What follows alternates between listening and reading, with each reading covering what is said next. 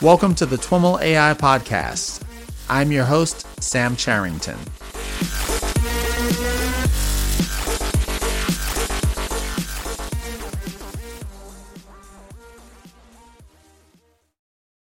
All right, everyone, I am here at CES and I am with Andrew Stein. Andrew is a computer vision engineer at Anki. And Anki is, I'll let Andrew tell you all about Anki. Andrew, welcome to This Week in Machine Learning and AI. Thanks. It's cool to be here. I can tell you a little bit about Anki's background and then a little bit about our products and Cosmo specifically. So Anki is a consumer robotics company, and we currently have two products that are both in the entertainment space. One is Anki Overdrive, which is a car racing game. It's been out for several years, and you can control the cars from your phone, and they can drive themselves. And you play against them like you would play in a video game, but instead of looking at a screen, you've got actual cars driving around on a real track in your living room. Okay. And sort of along those same lines, which in some sense is bringing a physical product to life, Cosmo is a little robot character like you would see on the big screen, but brought to life and real. So the goal is to really try to take this little robot character, that, you know, the kinds of things we've seen in movies, but actually make a real one. And I think it's kind of a core tenet of the company is trying to bring physical products to life, trying to deliver on sort of this promise of robotics and AI in consumer products.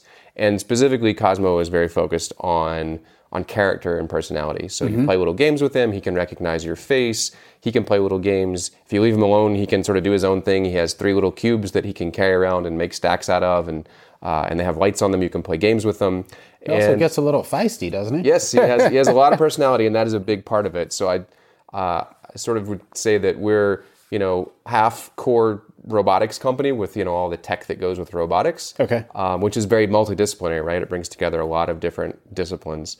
And we all add to that, a whole team of animators and character designers who are focused on the character of Cosmo. Who is he, and what is his personality, Okay. and what does he like? And that's sort of another big part of the company and the experience. And I think that's what's sort of cool about the company, is bringing those two sides of things together. Wow. And you work on computer vision. Can you tell us a little bit about your background and how you got involved in CV? Sure. So going way back in undergrad, for whatever reason, I took a class. I think might have been a graduate level class, but it sounded cool, on computer vision. Okay.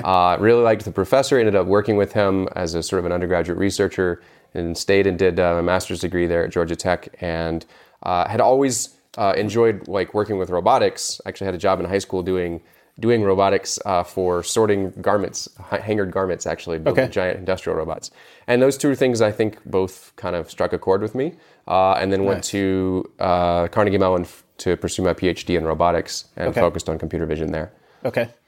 And so how does computer vision fit into Cosmo? Like, Cosmo is so small, I don't even see a camera anywhere. Yeah, so his camera is actually in his face. If you look at him, the little hole there that kind of looks like a mouth is his camera. Ah, okay. So creepily enough, he has his eye in his mouth. Uh-huh. So it's a pretty core piece of the robot, because it's really his main input. It's his main source of sensor input. So cameras are by their nature a very data-rich source of information, and they're also very inexpensive, so that's a good combination. Right. So that's his primary way of sensing the world is through vision. So that's how he knows where his cubes are. He can see them.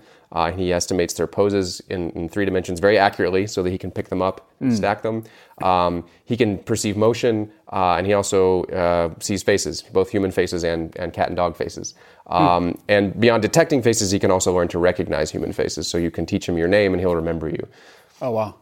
What's some of the technologies that go into making this happen from a CV and an algorithmic perspective? Sure. So, face detection is certainly a big one. Face detection and face recognition. There's a lot of sort of proprietary stuff around how we do the 3D pose estimation of the cubes. There's intelligent reasoning about, given the geometry we know of the robot and the specifics of the camera, which we know, the intrinsic parameters of the camera, we can do things like reason about the ground plane in front of the robot. Even though he doesn't have a depth sensor, we can start reasoning about the ground plane in front of him, which turns out to be pretty powerful. And then we layer on top of this, right, lots of other technologies, including sort of low-level motor controls, path planning, and I hesitate to use the word AI or the acronym AI. It's so overloaded at this point. Sort of the AI behind how Cosmo models his emotional state and how that drives what behavior he chooses to do at any moment. Like I said, he is sort of, if you leave him alone, he is sort of on his own. You're not remote controlling this robot. He's his own character. Right. So what makes him decide to do, A or B at any given moment, and how do we keep that making sense? It can't just be random, and it also can't be scripted. So how to drive that behavior system. Well, let's maybe start with the computer vision stuff. There are lots of ways to do computer vision, traditional stuff, and convolutional neural nets are obviously very popular. When I look at this thing and think about like the price point, power, stuff like that, I'm guessing that you're not running neural nets in there. Yeah. Well, there's another reason for that actually, which people tend to forget given how popular they are in the news now. So this product actually started before we even launched Drive, which was back in 2013. So I was the first person working on the product. There was nobody else doing anything yet. There was no code yet. Okay. And there was also so I shouldn't say there was no deep learning because neural nets have been around a long time, but there was no. The revolution, if you will, hadn't occurred yet. We forget that we're still at the so very beginning early, of this, right? Yeah, and TensorFlow didn't exist yet. Like all these things people are so familiar with now, and it wasn't even around yet. I'm what's known as a classically trained computer vision engineer, which is kind of ridiculous. We certainly, when we started all this and started picking hardware and nailing down price points and what sort of processing power he was going to have, we actually did start to do a lot of the vision on board, but again with more classical techniques. Okay. For face detection, more like Viola-Jones face detection. Like what? Viola-Jones. It's sort of a classical way of doing face detection. What is that? It's a means of progressively filtering an image with more and more very, very simply designed filters that are very, very fast. Okay. In order to, via cascade, sort of rule things out slowly over time, but be very efficient and eventually learn the pattern in the image. It's basically looking at local contrast patterns in the image that look like a face. Works very well, and it's still often used today. So that's the kind of thing that we would use. Face or no face, or is it what allows you to identify individual people? Can you do that? That is face or no face. So that's what I would call face detection. Okay. And then I would contrast that with face recognition, which is given a face, who is it? Okay. Exactly. So anyway, we sort of started by doing that and the marker detection, trying to do it on the robot. We were able to get actually quite far with that, but at some point realized, okay, this is just too limiting. We always knew there would be a companion app the same way that there is with Overdrive. And at some point we decided, all right, we're gonna take the plunge and just put all the smarts really in the device. So the way the product works is that you have an app that where you connect your device to Cosmo's Wi-Fi hotspot, and he's actually streaming his images to your device, and all of the computer vision, path planning, et cetera, is actually happening on your device. Oh, interesting. And that's what, again, like as you pointed out, that's what allows us to sell it at a price point and a scale that we're able to. Otherwise, especially given hardware from 3+ years ago, there's just no way we could have gotten all the capability on the robot. Right. Is there some limited ability to operate if say your iPad runs out of battery or something like that? Is it able to go into some kind of autonomous mode? Very, very little. So, I mean, he'll sort of like shut himself down. We try not to just have him die. But it really is, it is quite tied to the device because so much of it lives there. All the animation, in fact, so we haven't talked a lot about the animation, but the animations that play on him, the sound, his facial animations, are also actually all stored on the device. Oh, really? And so while those are streaming to him, his images are streaming back to the device. So there's a lot of data going back and forth. Oh, wow. Now I should say it's all within that network. There's no cloud anything. Yeah. So this is sort of a closed network. Bluetooth or? That's pure Wi-Fi. It's pure Wi-Fi. Wi-Fi. Yeah. Okay. The problem with Bluetooth, which is actually what we use for Overdrive, is just bandwidth. To send, we couldn't stream the images at full frame rate over Bluetooth. Okay. So the robot controls we could, but the actual image data we couldn't. Okay. So you started looking at, for the image detection, the Viola Norbert. Is it Viola-Jones? Viola-Jones. I like Norbert. I'm thinking of Norbert. Oh man. Yeah. We'll. That's a new algorithm. We'll have to develop it ourselves. And so, is that what you ended up doing on the device, or now that you have access to the device, you're able to do more sophisticated things? Without going into too much detail, that's basically what's running for the detection. But cubes is a completely different thing. Those are detected via sort of a proprietary method that both allows us to detect the cubes and then estimate their pose in 3D. And again, that's super important because his little fingers that he has to get in the little slots to pick up the cubes, there's only a couple of millimeters of slop there. And we've got a robot driving around on treads, and treads are really hard to model. So the way he moves, we really have to be able to get feedback constantly about where the cube actually is so that we can drive him accurately and pick up the cubes. That was just a huge part of the project for a very long time, was just how do we make this thing pick up cubes? Wow. Can you, understanding that it's a proprietary approach, can you give us some analogies that help us understand, what are the technical challenges beyond, obviously the precision that you just mentioned? What are some of the kind of algorithmic approaches you looked at before you went down the path of needing to roll your own? What might you consider if you were starting again, that kind of thing? Well, so the obvious thing if you look at these cubes is probably maybe a QR code.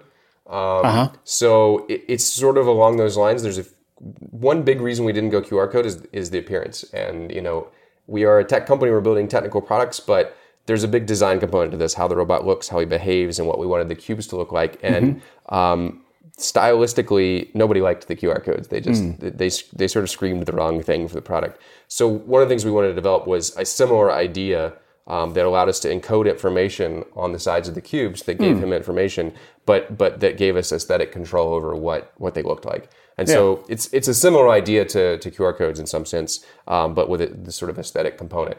And then as far as estimating the 3D pose, what it effectively comes down to is that we know points on the cube, points on the marker that are on the side of the cube, and we know the intrinsic calibration of the camera. It's basically its focal length. And that's a whole other interesting issue. We have to calibrate every robot individually in the factory to get that. And given those two things, we can see where those known 3D locations on the cube project into the image. So once we find them in the image and we know the 3D shape they belong to, via that correspondence and some math, you can sort of back out where that 3D object must be in order to have projected that pattern. And the 3D points that you're referring to are anything from the decals or so anything we know, you could use anything really, but you just want a very accurate known position on the cube. So you've got these known graphics, we can call them codes. They're not QR codes, but when you look at them, you look like you think that these are just like graphical flourishes, but you look more closely and you can see that each of the sides is unique and they're conveying some kind of information. People don't often notice that. It's one of the challenges of designing them is that we had sort of competing goals. One was that we wanted all sides of the cube to sort of look the same so that this cube had sort of one marker on it. Yeah. But we also wanted Cosmo to be able to tell the difference from the different sides because he can control the lights and we want to know which light he's turning on, for example. I didn't even notice that. So this is your... So there's 4 lights on top. Okay. But I was also noticing that this cube in the middle is kind of like your paperclip cube. Yep, that's exactly what I say it looks like as a paperclip. That one looks like kind of a stack of things. Everybody's got their own, what they see in these things. Your Rorschach diagram. Exactly. This one looks like a baby in fetal pose. Yep, that's a common one too. It is funny what people see in these things. Yeah. It was hard because part of the design here was, like I said, we wanted an aesthetic component, but we also, at the time we were locking down making all the hardware, we didn't necessarily want to commit ourselves to a particular meaning. So, if you made it the treasure chest cube, it's like, well, does everything he does with the cube have to relate somehow to a treasure chest? Right. So we didn't want to get too much iconography. These are sort of these general purpose designs. The challenge that we sort of realized later is that exactly what you just experienced is how to refer to them is very, very difficult.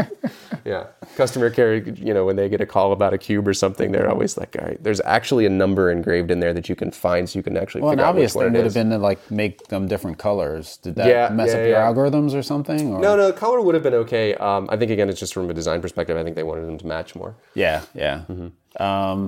Interesting. And so I understand for the people that are listening that this is a very visual conversation. Talking about computer vision is sort of exactly. So we'll definitely, I'm going to, at the very minimum, include some pictures of what we're talking about on the show notes page, but I'm more likely, or as well, going to maybe shoot some video of this thing in action and post it up on our YouTube channel. One thing that often I think surprises people after hearing it talked about or referred to, I don't think they realize how small he is. I didn't either. Yeah, I people was really generally. surprised. That's why I like to bring one. Generally, people I think imagine him much larger, but for the listeners, he's actually sort of fits in the size of your palm of your hand. So he's quite tiny, and that's for a couple of reasons. One is actually maybe non-obvious, which is for him to have the personality he does and to move around as fast as he does to exhibit that personality and be sort of cute and playful.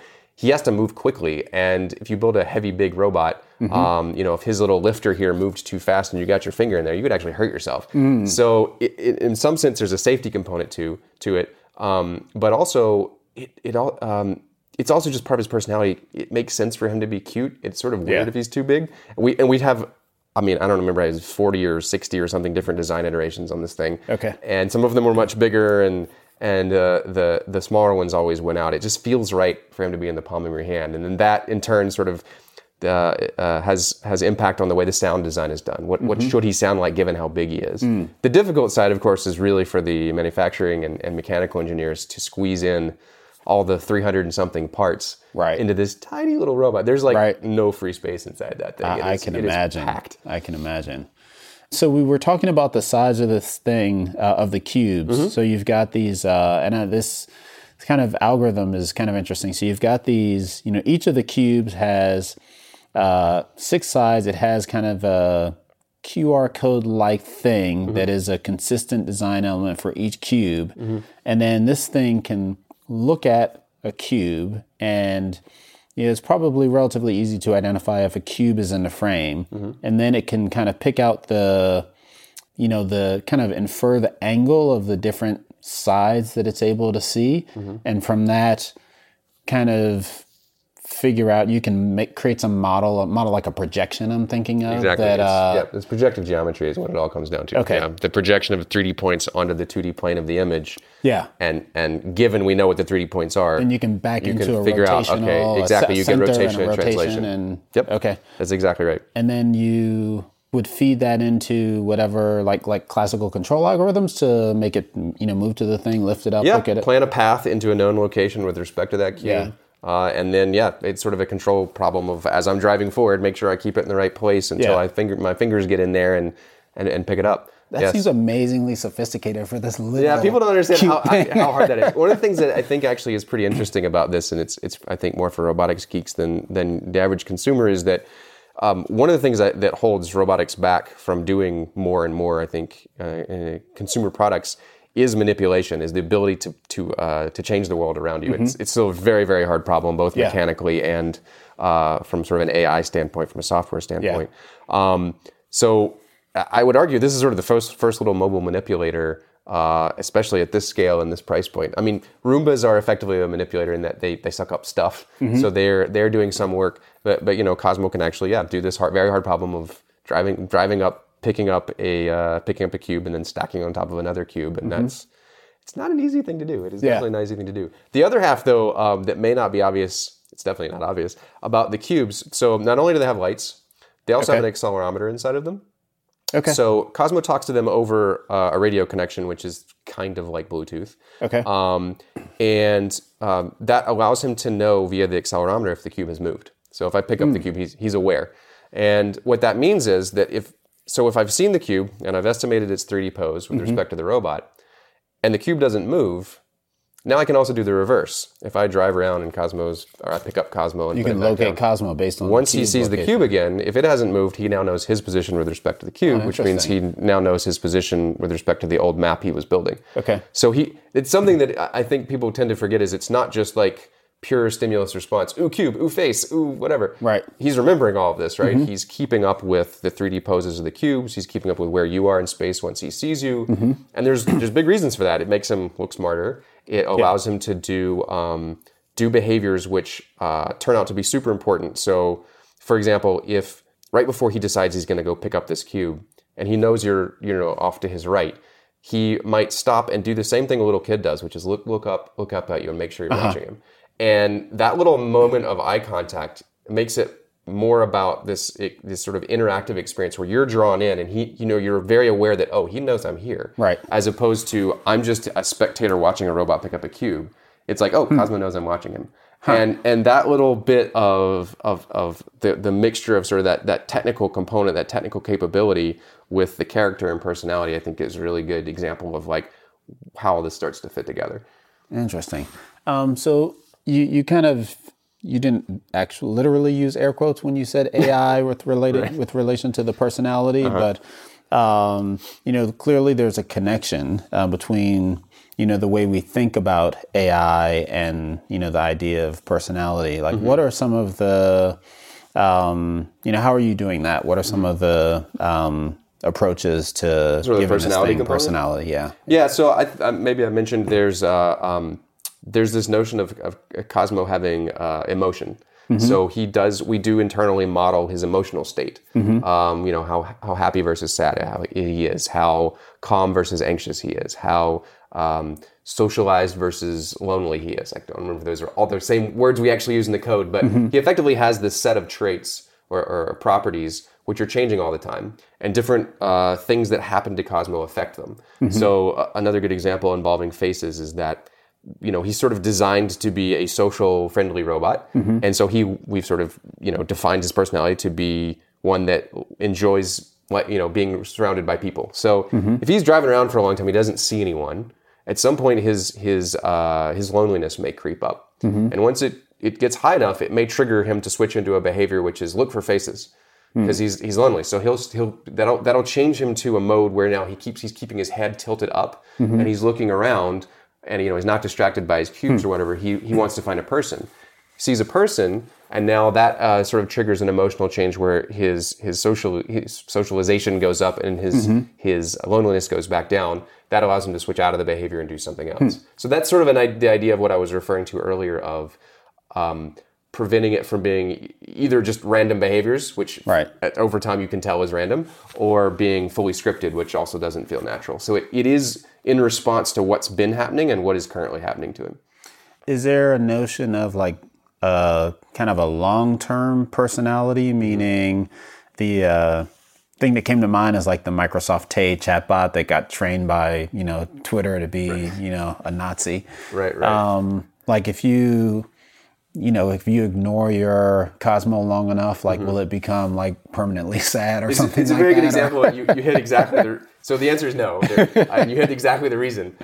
We were concerned, like what happens if your robot ends up like irreparably depressed? It's not really what we wanted. And we felt like what we were trying to create was there is a definition we have of who Cosmo is and what his personality is. We have character designers who that is their job. They are the owner of who is Cosmo? What are his motivations? These sorts of questions. And it's Cosmo. It's not my Cosmo. Like when I take it out of the box, there's not like a random seed something that on a maybe more continuous than a random seed, but that says, this is, my Cosmo's personality. It's more Cosmo's personality. And I think that's something we're interested in exploring. But at this point, right, what I would call the personality is more fixed. Yeah. And we're in more control of that. The mood, I would call it, which is more transient. Yeah, is what you're controlling by what you do with him. And if he keeps falling on the floor, or if he doesn't see anybody for a while, again he might get lonely. Those sorts of things, but they don't exhibit sort of a long-term effect, but because it can be very hard to control. Like, wait, where does that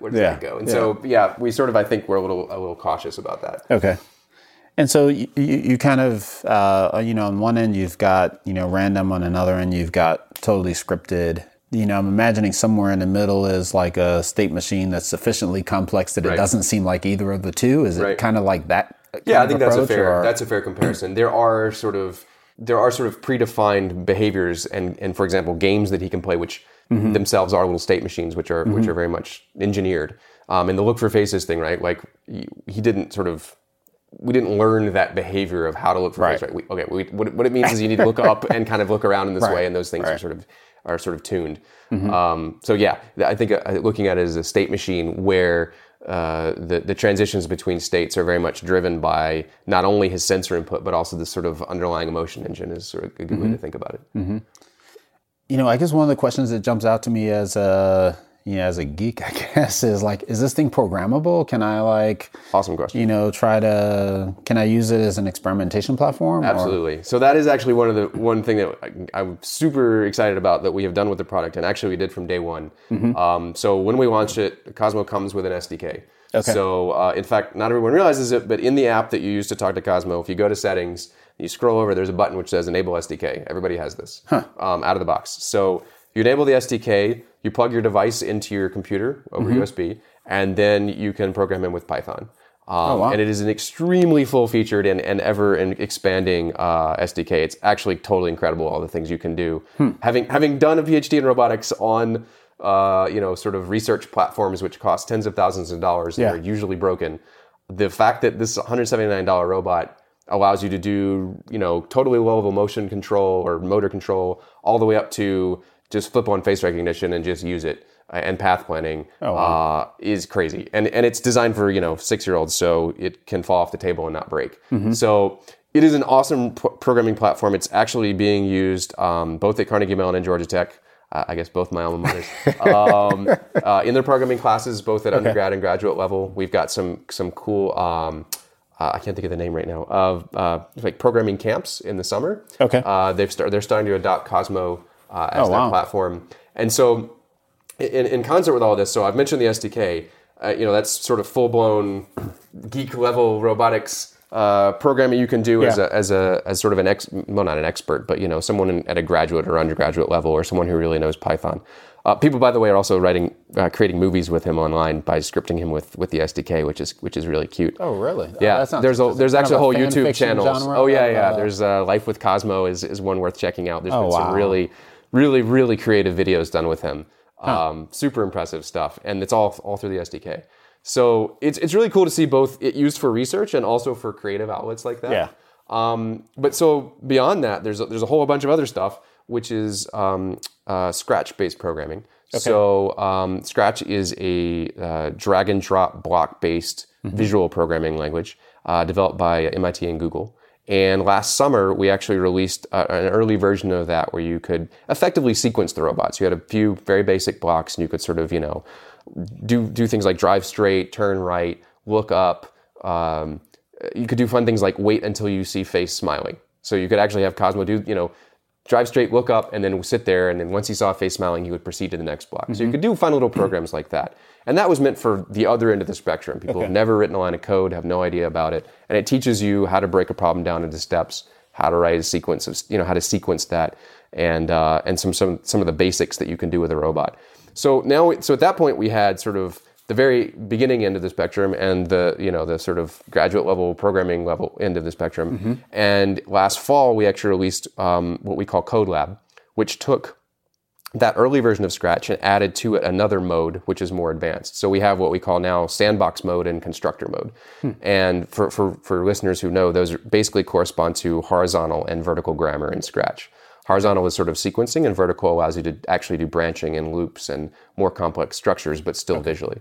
So we took CodeLab Constructor and really basically enabled almost anything you could do in the SDK, but in drag and drop programming with blocks. Oh, wow. So it's actually the first time I used it, I was kind of blown away at how easy it was and how much you could build, how quickly you can do math in there, you can do logical operations, you can really do whatever. It's got trig functions in it, you can do whatever you want. Wow. So now we sort of have this full spectrum of very beginner level drag and drop sequencing to really full blown programming but still with drag and drop blocks, so that you can kind of see how that works. And then once you're sort of comfortable there, you could easily transition into Python and understand how to write code there. So it's a really nice transition, and to sort of move that along. In CodeLab, we've also released these featured projects, and we are continuing to do that. So it's cool because we can build a little fun activity with CodeLab. Yeah. But in the app, it comes up as a little icon. You open it up. Oh, this sounds fun. You can play it. It's a little game or a little activity like making Cosmo play different instruments when you tap on the blocks, for example. Okay. All written in CodeLab. And the cool thing is there's a button on all of them that says See Inside. So you click that button, and then it actually shows you the full Scratch block-based program. And you can sort of see like, oh, now I see how they did that. And you can customize it or whatever. But it's sort of like the old way we all learned to write web pages is to view the source and be like, oh, I see how they did that. And so it's again a really cool way to kind of dive in and get some ideas for what's possible. And now with the SDK and the Scratch piece, you mentioned low-level motor control. Can you also get a feed of the images and like try to, say you want to play with your own facial recognition algorithm? Totally get the image feed. No, in the SDK, you can get the image feed. It's a little harder to do that in Scratch, how to display it. That's something that I think is worth exploring. But yes, in the SDK, absolutely. We've had people do that. People who are computer vision researchers in grad school who want a robot. Yeah. They don't want to deal with the path planning part of it, right? Like, all right, I found the thing and I know it's an obstacle in 3D and I want to drive a path around it. I'm focused on the vision. I don't care about the path planning. They can use the path planning, but they get the raw image feed and they can do their own detection. So people have done... There's been interesting work like taking Cosmo's image feed and running it through some of the popular deep learning networks and learning to recognize objects and things. Again, they have the power of a whole laptop to run it on. But yeah, we've seen people do some really interesting projects, and we have a very active developer forum on our website. People post this kind of stuff all the time, and we've had really, really great response. Interesting. So what's next for the either this product or the company? Like, is it building on this as a platform or coming out with the next the next robot or the next thing? Yes, and yes. So there's not so much I can say about too far down the road, but I will say yes, we're definitely expanding Cosmo's capabilities. We want to be able to see and understand more, and a lot of that. A lot of the user-facing stuff in the near future is focused around CodeLab. One of the benefits of having this CodeLab universe where we have these projects is that it also makes it easier for us to release new content. We don't need a C++ developer who knows all about robotics to write a new little fun activity. Yeah. We can have a designer or game developer who may not be as much of a hardcore coder, but has a cool idea. Right. And they can drag and drop box and make a project, and that can be part of the app. We can also take user content. So you can send us your content, you can share your projects, and cool stuff that actually is neat. We might actually deploy with the next version of the app. So there's a lot of stuff around CodeLab coming. And there are new things coming in the Cosmo product line, which I can't say too much about. And then I guess long term, I would go back to saying how at the beginning I said we're a consumer robotics company. I didn't say we were a toy company. We're currently focused in entertainment, and that's very deliberate for a couple of reasons. One, we felt that to develop the capabilities we needed both technically and from a manufacturing scale and price point perspective, this was a good place for us to start, build an actual product that we could sell and market and build a successful company on. As opposed to jumping to the far end of like, we're going to have a humanoid in your home and it's going to clean your house. Right. Yeah, and how are we going to fund that company, right? So they're trying to keep an eye on building a business at the same time and how to take steps, sort of build products as stepping stones as we build out core technologies and core capabilities to get to those big fancy robots everybody wants. Seems like a lot of the companies in this space take that approach in some way, shape, or form. Like iRobot's got, we know them for the vacuum cleaner, but they've got, a lot of government robots and defense robots, and I'm sure they're kind of eyeing this, the home robotics market, and as that grows and creates opportunities. I think that and that's, I think it's a necessary thing. People often, everyone sees what the stuff in movies and TV, right? And that's what they want, but despite all the headlines about AI and deep learning, et cetera, it's still a long way off. And so I think, being careful about building that technology out in a very deliberate manner and creating products along the way that make good products themselves is important. Because, to us, a robot is not a product. It is a technology. Right. It is an encapsulation of technologies together which make a product, but you still need a product idea. And I think to that end, so not only are we trying to build those technologies, the other thing that we feel is important, we like to say sort of not only is the IQ of the robot important, the techie, smarts, AI, but the EQ is also important. If we're going to build these robots and they're going to be living in our homes, and that is our goal. We want a robot in every home. Those robots, we don't want them to be weird appliances that sit off in the corner that, it's this strange thing that you don't interact with. We've seen this with Cosmo. It's a really interesting moment when you make eye contact with the robot or you assign personality to it, or have a bond with it, and we definitely see it with this little robot. It's a whole different experience, and so I think that expertise we're building in how to take things we know about movies and character design and deploy them in hardware and deal with that side of the human robot interaction piece of the puzzle is also super important, and I think will be important for all our products in the future.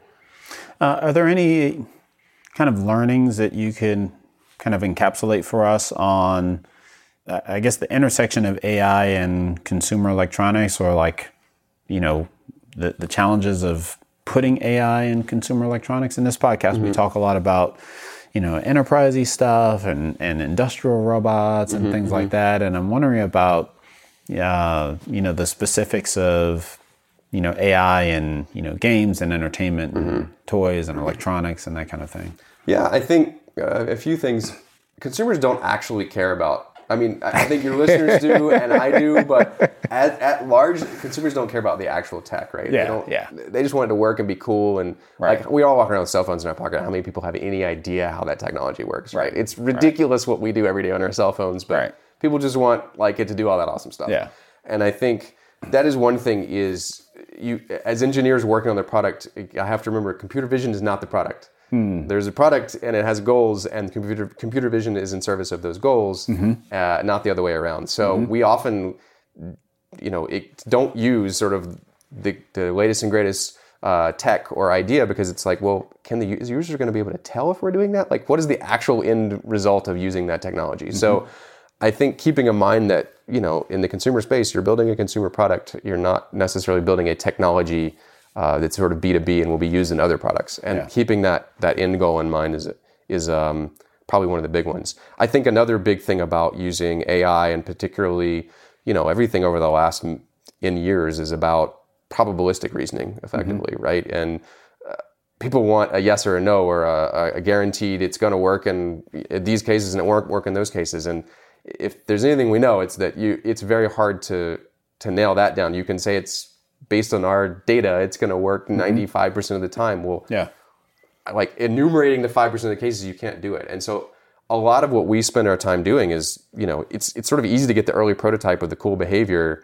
It's the what do you do in the weird edge case and 5% of the time that it doesn't work situations. All those edge cases are really complicated. We have kid picks up a robot right in the middle of behavior X or animation Y, and it's like, okay, wait, so what happens then? And just enumerating all possible states in the state machine is not really a viable solution either. So I think edge case handling is a big, big deal when you start trying to deploy these things that will have failures or have false positives. How do you incorporate that into the product as opposed to pretending it doesn't exist, because it will happen. And have you developed any methodology for tackling that specific issue, or is it, each behavior, each edge case is different, and it's just knowing that you need to think that through? That's a good question. I think we have, particularly our guys that work on more specifically and focused on that behavior system. I would say a little bit of both. Over time, the way that our behaviors in code are engineered are designed to sort of handle things better naturally, just by virtue of the way the system architecture is set up. So there are sort of ways to build what we have learned, I think, into the system, but there is a lot of that sort of secret sauce, black magic, same with sort of like deep learning. Like there's things that I feel like people can't quite explain yet. It's just sort of like, I've just done this enough. I kind of know what is and isn't going to happen. And so some of it I think is just at this point, our internal knowledge of how it works. But yeah, I think it actually over time, as you start to codify what those things are, there are definitely places in the code where the architecture again supports that or makes it easier or handles things for you that you've sort of realized this always happens. We need a way to just automatically detect and handle that. Yeah. Okay. Anything else on your things to think about from a consumer products perspective? I think those are probably the big ones. I guess the other one, given that data is such a huge thing, right? For training all these models, and labeling is such a huge thing. I think for robots in particular, and in images in particular within that, getting training data is I think even harder on robots, because the degree to which the robot's view of the world and images mined from the web differ is huge. So the statistics of the data that a robot sees, it's all motion blurry or terribly exposed or like half your arm or whatever. Like nobody has actually pointed the camera at something and taken a picture. I think people tend to forget that like there's already some selection bias in mining images from the web, right, or images from Facebook or whatever, because somebody held the camera and took the photo. Right. They framed the shot. Well, from a robot, and decided to upload it. Exactly. Very true. And so, Cosmo's just driving around taking images all the time. And so you just get weird, random garbage all the time and terrible exposures and, bad white balance and lots of motion blur and a weird perspective. He's looking up at the world. Nobody takes pictures from there. So gathering that data is a big challenge. And I think it's not to be underestimated how much it matters to try to get data appropriate for your problem when it's robotics and not something else. It seems like that'd be easy. Like you just make 100 of these and throw a bunch of blocks around and like have them run around and shoot a bunch of video. It depends the problem you're trying to solve, right? If it's a block, you can probably sort of design a scenario. You're right. Some situations, if it's the people interaction thing, that's people vary a lot. Harder. Lighting varies a whole lot. All of these things are challenging. Just different types of rooms. We're building in an office, right? The office environment looks very different from people's homes. Right. So, but we also don't, for privacy reasons, we're not just going to gather data from people's homes and upload it to our servers. So, the data collection problem is a big one. Yeah, makes sense. Well, Andrew, this has been a great conversation. What I'm going to do now is I'm going to hit pause and go grab my camera, and we'll kind of let you fire this thing up and see it in action. So, for the folks that are listening on the podcast, they may not catch this part, but jump over to our YouTube channel and you'll check this out. But for those who aren't going to do that or will be doing that later once they're off the train or whatever, thank you so much for taking the time to chat with me. Sure. No, it's been fun. Lots of good questions. Awesome. All right, everyone. That's our show for today. Thanks so much for listening and for your continued feedback and support. Remember, for your chance to win in our AI at Home giveaway, head on over to twimlai.com/myAIcontest for complete details. For more information on Andrew, Cosmo, or any of the topics covered in this episode, head on over to twimlai.com/talk/102. Thanks once again to Intel AI for their sponsorship of this series. To learn more about their partnership with Ferrari North America Challenge and the other things they've been up to, visit ai.intel.com. Of course, we'd be delighted to hear from you, either via a comment on the show notes page or via Twitter, directly to me at Sam Charrington or to the show at TwimlAI. Thanks once again for listening, and catch you next time.